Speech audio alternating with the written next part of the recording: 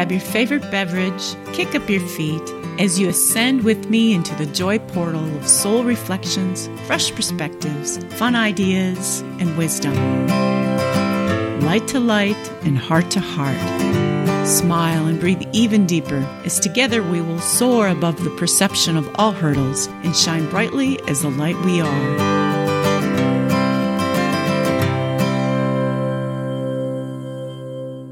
Namaste, everyone. Welcome to Light, Laughter, and Lattes. My name is Jerry Habstreet. I'm an Avesa quantum healer, medical intuitive, self-ascension intuitive counselor, and your host for Light, Laughter, and Lattes. Welcome, everyone. I am just fresh back from Indonesia.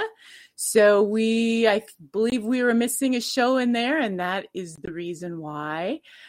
Today is going to be a great topic. It is about how to access the pure consciousness, otherwise known probably as meditation for many of you. I know oftentimes people are challenged with meditation. And in today's society of lots of distraction energy, lots of busyness, lots of stress, anxiety, depression, all of those things, meditation is a fantastic tool, and I have a couple of fantastic people here to assist us with the technique into finding your way to that pure consciousness and calming the mind. So first, I want to say a welcome to everyone who's listening live here via Oneness Talk Radio, YouTube, and Facebook. Hi, I'm glad you're here. And jump into the chat and say hi, and you can ask your questions today as well. And then hello also to all of you who will be listening via podcast later. I am so glad you're here with us. So I would like to jump right in and introduce my two co-hosts, and their names are Sivan Hassett and Rachel Reed Wilkie. And they are co-conspirators in all things with heavy emphasis on spirit, which together they've been exploring since the day they met. Throughout the years, they have collaborated on numerous projects in the arts, both in Los Angeles and New York. Their time in the East Village culminated in a monumental exhibition, Documents of Love, at the famed Hosfeld Gallery in Chelsea, where the couple exhibited a diverse body of work, poetry, paintings, photography, a short film to the attendance of thousands. Upon returning to Los Angeles, Sivan and Rachel founded Riot Material Magazine, a now thriving and widely read liberal cultural magazine with its eye on art, word, and forward-aiming thought. Rachel and C are the rare married couple who not only work and create together, but practice together day after day, side by side, often knee to knee, in the singular pursuit of knowing the deeper self beyond the conceptual self, that timeless, eternal being which bursts forth the temporal one. To that end, the couple live in contemplative retreat at their high desert ranch in the northern Mojave, a sacred landscape which sits just below the 12,000-foot peaks of the eastern Sierra Nevadas. Here, beyond their full immersion into meditative practice, Sivan wrote Entering the Mind, while Rachel delivered to the world her inaugural spoken song album titled 11. So, welcome, Sivan and Rachel. Hello. Hi, thank you for having us. Absolutely. So glad to have you here today.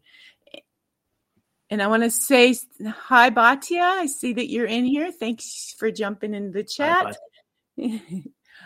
So share with me a little bit. I know you have a great spiritual practice or a way of reaching that meditative state. I want to get to that.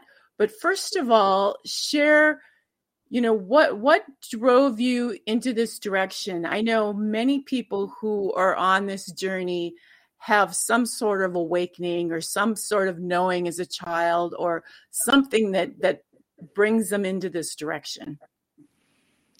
Yes, thank you. And thank you again for having us here today. We're so happy to be with you and your audience and share our story. Well, I can speak for myself first. I had what could be considered an idyllic childhood. I grew up in the English countryside.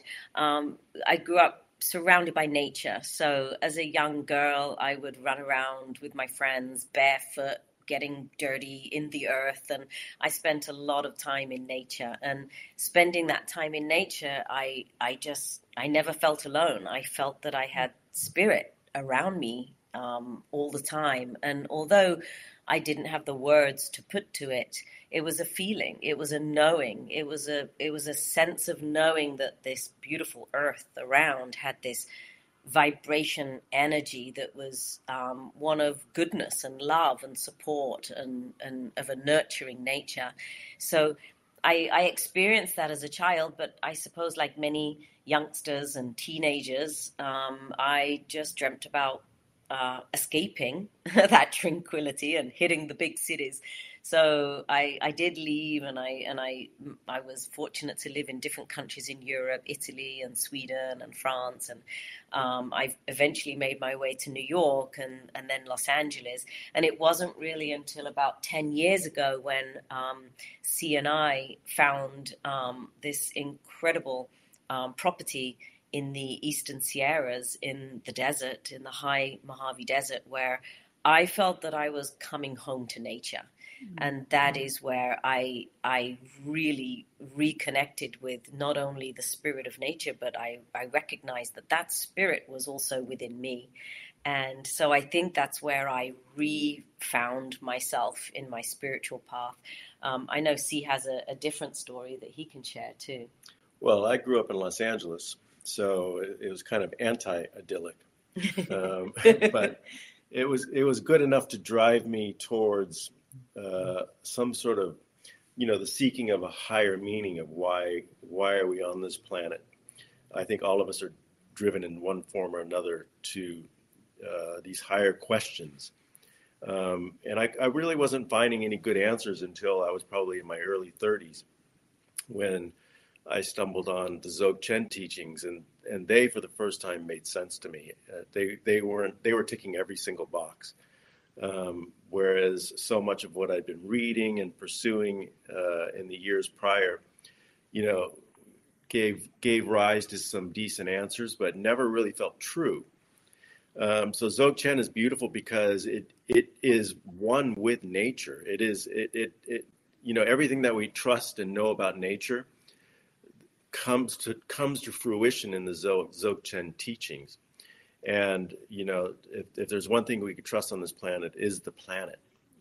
And so I think that's where I just settled in, and I said, okay, I'm going to go deep into this tradition. And it really is a magnificent tradition. So that's where you were guided at the very beginning when you first started asking questions, and that's kind of where you've stayed? Well, in LA, there wasn't much else but Christianity. We were a Catholic family, and so all the signposts around me were saying, go to God. And we went to church every week, and the behaviors that I was seeing at home and the behaviors that I was seeing in our family was like, this is completely antithetical to, the so-called Christian tradition. And so it was a big jumble for me. And then I started seeking out the Native American teachings, and that started to make sense because it was really dealing with the earth traditions and speaking to a consciousness that really felt wiser and more one-to-one. And then ultimately that, though, somehow it still felt like it wasn't my own. And even though Dzogchen comes out of the Tibetan tradition, it is universal. So I just stumbled on Dzogchen in the early 90s and pursued it with vigor and pursued the teachers, pursued the teachings through text, and I haven't turned back. So describe the Dzogchen a little bit. Is it mostly a meditative practice, or is it a whole, I don't know how to describe it. Is it a meditative practice, or is it a whole like spiritual belief system? you couldn't really even call it a spiritual system, although it's pointing directly there. It is a meditative practice, and it's the one practice on the planet that points you directly to your own inner nature.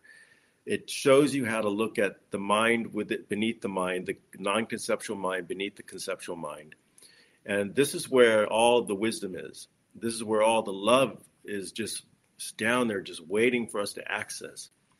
And so the Dzogchen teachings show us how to look just beyond the conceptual mind, which gives rise to all the thinking and all of our feelings and all of our perceptions, and look just below that. And below that is this utter tranquility and stillness. And it's the stillness that we dismiss. We don't see that as very meaningful, and so we never pay much attention to it. But that's exactly where we need to be looking. And when we do, and we begin to rest there, so the teachings say, here's what it looks like. Go in and sit down and meditate on that.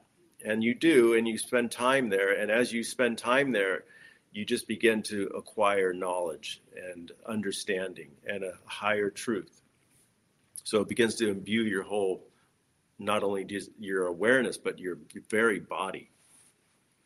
So are you able to describe the method? So the method is very basic in one sense. You go in and you look at the mind that's not doing anything. So you look at a mind that has no beginning, no end, has no shape, no color. And so you learn to recognize the things that are not there. But what you do know when you're seeing it is that there's the one thing that is there is an awareness. And it's this knowing of nothing that turns the nothingness into something. Right. So, and it's just that instinctual connection to this awareness that recognizes that nothing is there, that we settle there. We settle our full attention there, and we try to stabilize there, because what happens right away is thoughts begin to come up, and the thoughts want to pull you out of that. And so you look at the thoughts and you look at where they're coming from. And again, the thoughts, you look for where they come from, and they're coming out of that nothingness again. This turns out to be what the Tibetans call emptiness, because when they say you're looking at a nothingness, they say, well, what sees that nothing is there? So that nothingness turns it into an emptiness, and the emptiness is full, and it's full of awareness. And this is it. And so you just, every day, you're just practicing to recognize this emptiness and then stabilizing it. And that's the main thrust of the teachings. And then it's up to you as a practitioner to develop in that. So what would you say, because this is what I'm hearing from some people who need meditation, and they know they do because they're experiencing anxiety or they're experiencing a lot of stress. Yeah. But when it comes times to sit down and do the meditating, they can't even get there. So because of the anxiousness. So how would you help them get to that state? Yeah, that's a great point. And I could say just a couple of things that might help them. First of all, nobody's good at it when they first start trying to do it. And I think that's something to remember, because I always like this analogy. Like if you were entering into a yoga class for the first time, you wouldn't necessarily walk up to the mat and stand on your head. You would understand that there is a process and there's a certain step-by-step training to be done. And with that, I mean, give yourself time.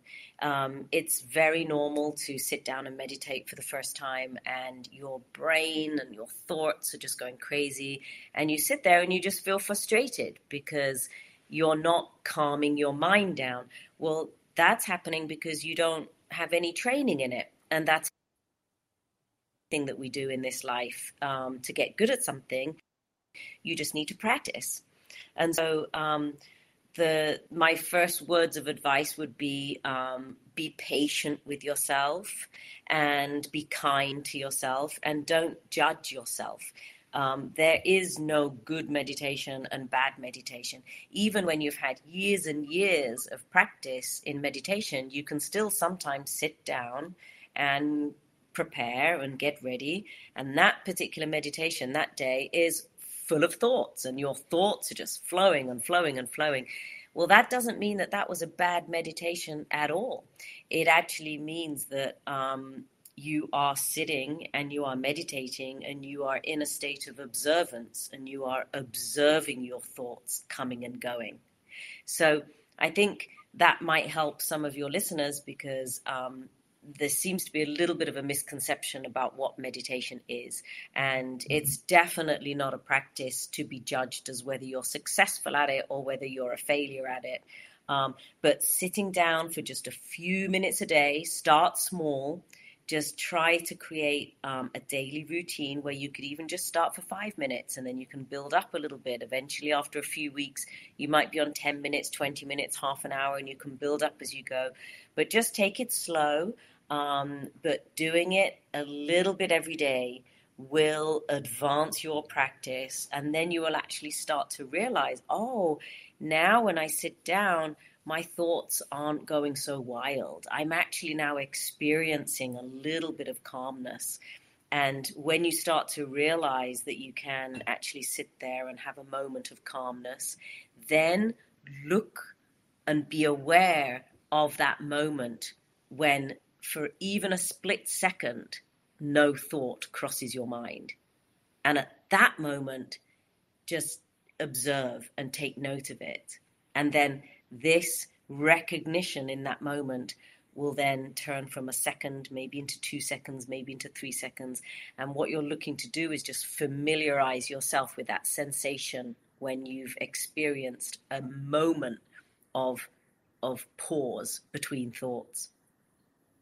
Right. And something I'm hearing with this too, or I'm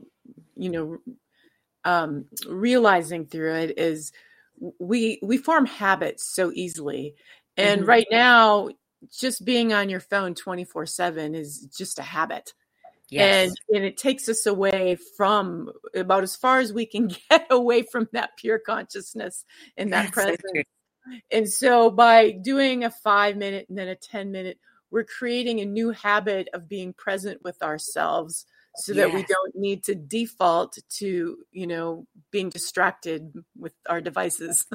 Absolutely. That's so true. Also, the great thing about the Dzogchen teachings, but this is true to Buddhism, Dzogchen is not necessarily a Buddhist teaching, but all of the Buddhist teachings lead up to Dzogchen.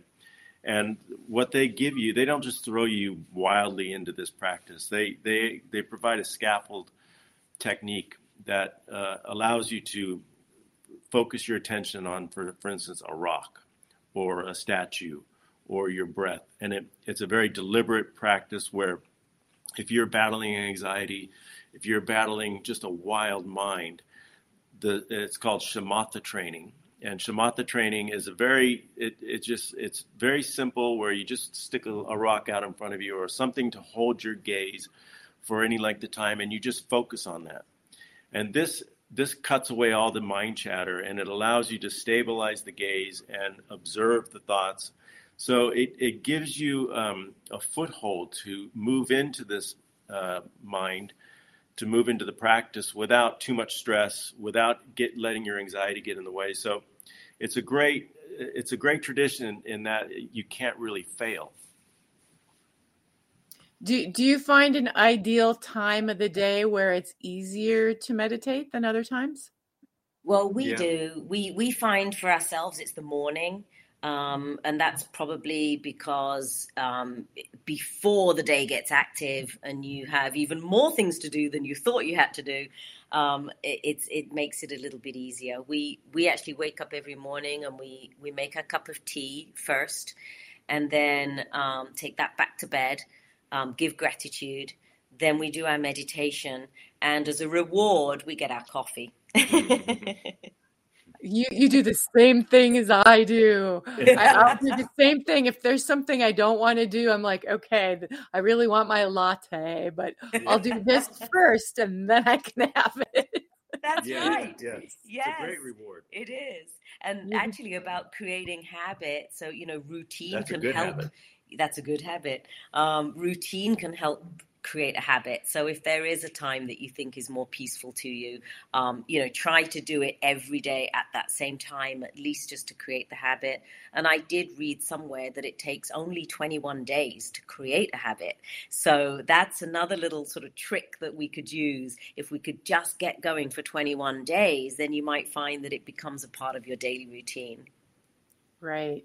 Okay. So there's no special postures, no breathing, no pranayama. Or anything. Yeah. Well, it's easier to sit upright in a normal meditative pose. So you want your back straight. That's kind of most important, because if you're slouching or if you're really sitting in a gangly fashion, you kind of the thoughts are going to go wild the more crumpled up you are. So the straighter you are, if your spine is straight, your head's to the sky, your butt is to the ground, this is very conducive to settling the mind. Mm-hmm. And, I, as a long-term practitioner, I could just sit up straight and recognize that the mind is clearing almost on its own. The minute I begin to lay down or go at an angle, I can recognize how quickly the mind begins to stir. So it's really just a great thing to do, just to get right into your meditative pose. Whatever feels comfortable for you. Obviously, you don't want to hurt yourself. You could put your back up against the wall, put a pillow under your butt. But, really just keep that back straight and just relax right there and just sit and meditate. Mm-hmm. Okay, so it's called, is it Doshan? Is that right? Am I saying that correctly? Dzogchen. Dzogchen. Dzogchen. Dzogchen. No, the D is silent. The D is silent. Okay. The D is silent, so Dzogchen. Dzogchen. Okay. So you describe a little bit about the lineage of it, and it just coming about now, like it was hidden for a period of time, correct? Well, it was. I mean, it was not hidden from the U.S. or the Europe, because it just never even arrived here. But even in Tibet, for many, many hundreds of years, it was only given to the most advanced students. And way back in the day, only the teacher who knew Dzogchen could only give it to one student in that teacher's lifetime, and that student could only give it to one student in their lifetime. So it was very, very carefully passed along. But things have changed significantly since the Chinese invaded Tibet, and the Tibetan masters, even before the Chinese invaded, recognized that it was time to kind of let these teachings breathe out into the world. And they also recognized that the world itself was in need of more practitioners who were conscious of the energies of the earth, who were conscious of what the earth needed, or who were conscious of what humanity needed just to simply survive. So in the last 30 or 40 years, the teachings have been slowly making their way west, and they're now taking root, and they're pretty accessible these days. So what would be the difference between the Dzogchen and, say, any other kind of meditative practice? Yeah, the one difference is the teachings point to you your own inner nature. So most meditation practices will say, focus on your breath, or let's relax. And this is great for relaxing, but in order to move past that membrane into that timeless wisdom being, you have to be able to see your own nature. And if nobody's pointing it out to you, then you'll never see it, because it doesn't reveal itself on its own. You need to like look through the dark and look for the thing that's dark in the darkness. And only a good master can point this to you. So once they pointed it out to you, you go, oh my God, I know what you look like. I've seen you all my life, but I didn't recognize you. So it's this recognition that's critical, and the Dzogchen teachings give you that recognition. And then they say, this is how you want to practice going forward. And they leave it to you to develop, with always the ability to go back and get calibration, get further teachings, but really it's on you as a practitioner to go deeper into that. So what you're doing is you're noticing the noticer. Yes. Correct. Exactly. Yes. Okay, so that's the main difference. You're really looking for yourself without looking in the mirror.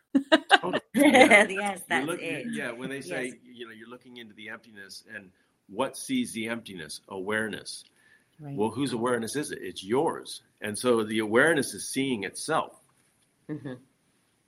Right. And beautiful time to talk about this, because right now we're in a retrograde, which is really a lot about the reflections, and we're in ascended numerology, which is something that I practice. We are in an 11 right now, which is the mirror, where it's the one looking at the one. Yes, absolutely. Reflecting each other. So this is timely. So share a little bit too. There's also this, the guru passing on to the student. Can someone do this without having that direct transmission? Yes. I mean, you can certainly begin, and there's nothing stopping anybody from beginning. And I think, well, you should get a transmission from a master at some point in your life when you feel ready. And as C mentioned, perhaps make a trip to a master and revisit them perhaps once a year or once every couple of years, whenever you feel that you need like a recalibration to your teachings. But yes, the Dzogchen is a living tradition, and so all of the teachers pass to their students in person the transmission, and this is a live, living transmission. A mind transmission, as it were, of the teachings to the students. So ultimately, though, that doesn't stop you from beginning the practice. Like C mentioned, there are many preliminary practices to begin, just to learn a meditation technique to calm your mind and prepare yourself. And I must say that you can get incredible teachings by reading the written books of the great Tibetan masters.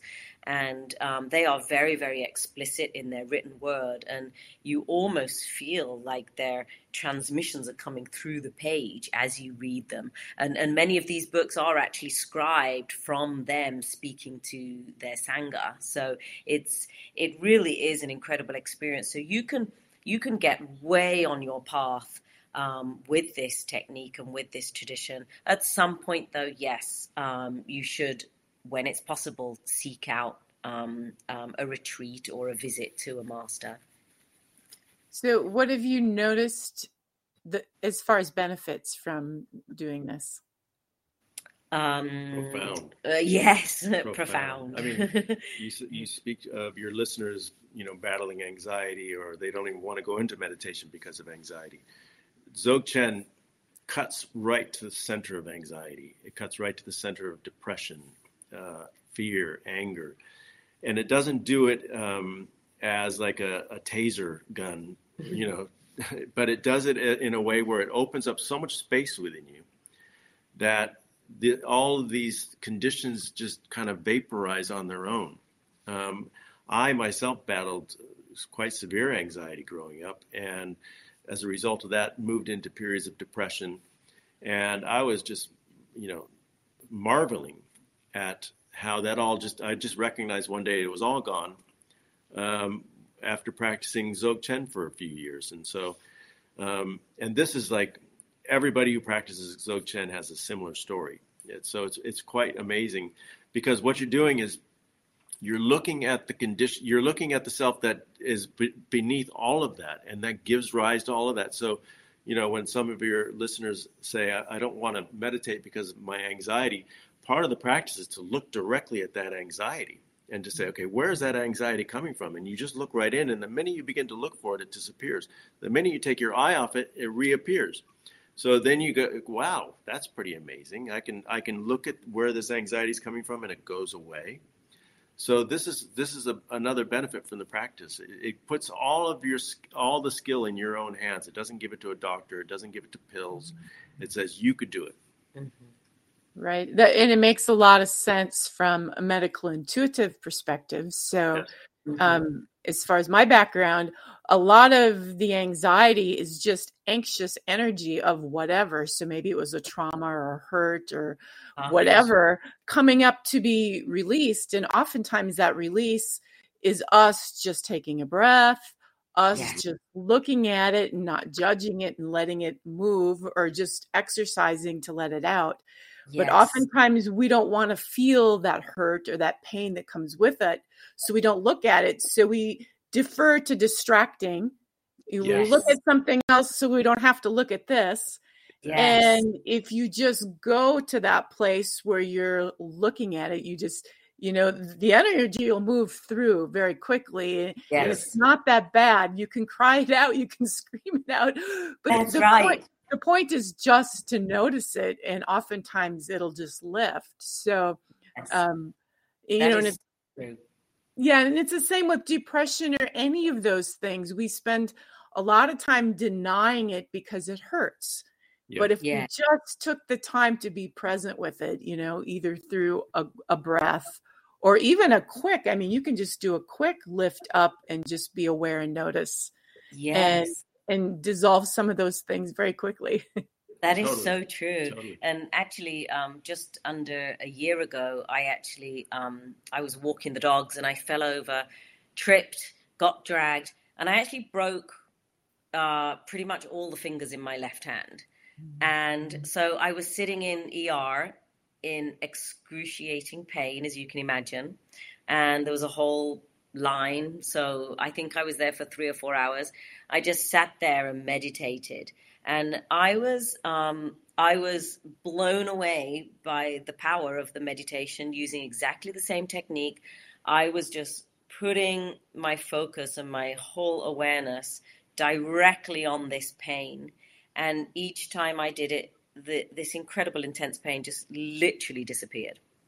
And for 3 or 4 hours, I didn't even take painkillers. I was sitting there waiting, and I was just using the meditation technique. If somebody crossed my path and distracted me, and I looked up and I watched them, boom, the pain came back. But then I would go back to that meditation, and it was, and of course I used it over a period of a few weeks, much more regularly while my hand was mending. So you can do it with physical pain in your body as well. Sure. Presence is healing. Yeah. Presence. Healing. Yes. Yeah, in every way, even if it's physical. Yeah, we spend so much time wanting to deny those coarse emotions and coarse feelings. And in doing so, we make it so much worse. Yeah. Right. That's so true. Yes. Yeah, if we could just turn everything around and just make it our point to look at everything, be Yes. present with everything. Yes. And as you said as well, let those emotions come. It's okay to cry, and it's okay to let those emotions arise and let them out and let them flow and release them. So, yeah, we totally agree with you. So is there, I want to get to your magazine too, but is there anything more that you feel is important or you'd like to share about the Dzogchen? Well, gosh, I mean, Maybe it would be good just to mention the idea about just all of the sort of the labels, and when you go in, just be aware that all of the labels and construct that we create about ourselves.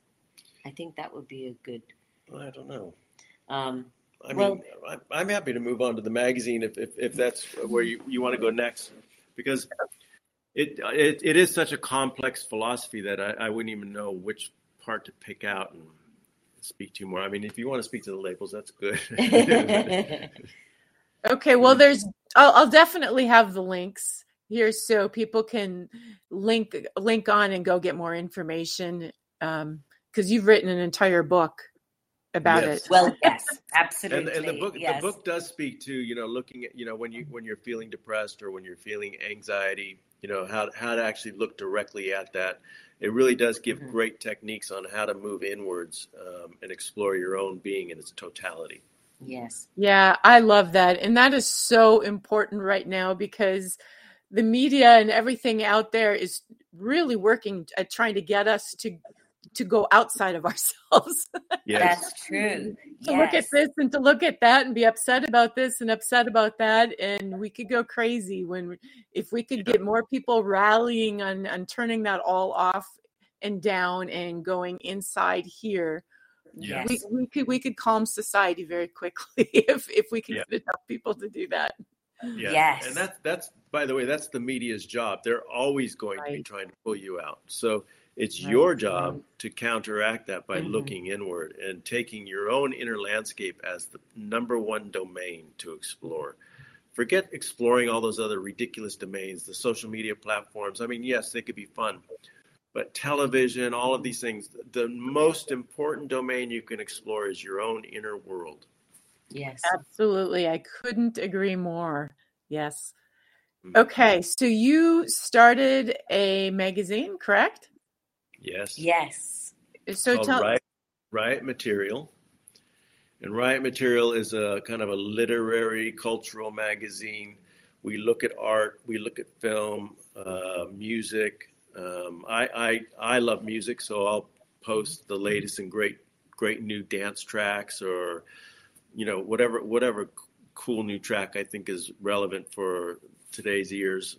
I post it on the site under Riot Sounds. But it's really just an expression of how we perceive art, Rachel and I. And we've been running this magazine for about 6 or 7 years now. We've never had advertising because, again, we don't want that whole kind of peripheral media getting in there and kind of distorting things. So, it's all out of pocket, all born at the heart. And it's a beautiful little magazine. it sounds lovely. And so how do you have spiritual practices and spiritual writers and meditative techniques and all that kind of stuff as part of as well? Well, not yet. No. Not yet.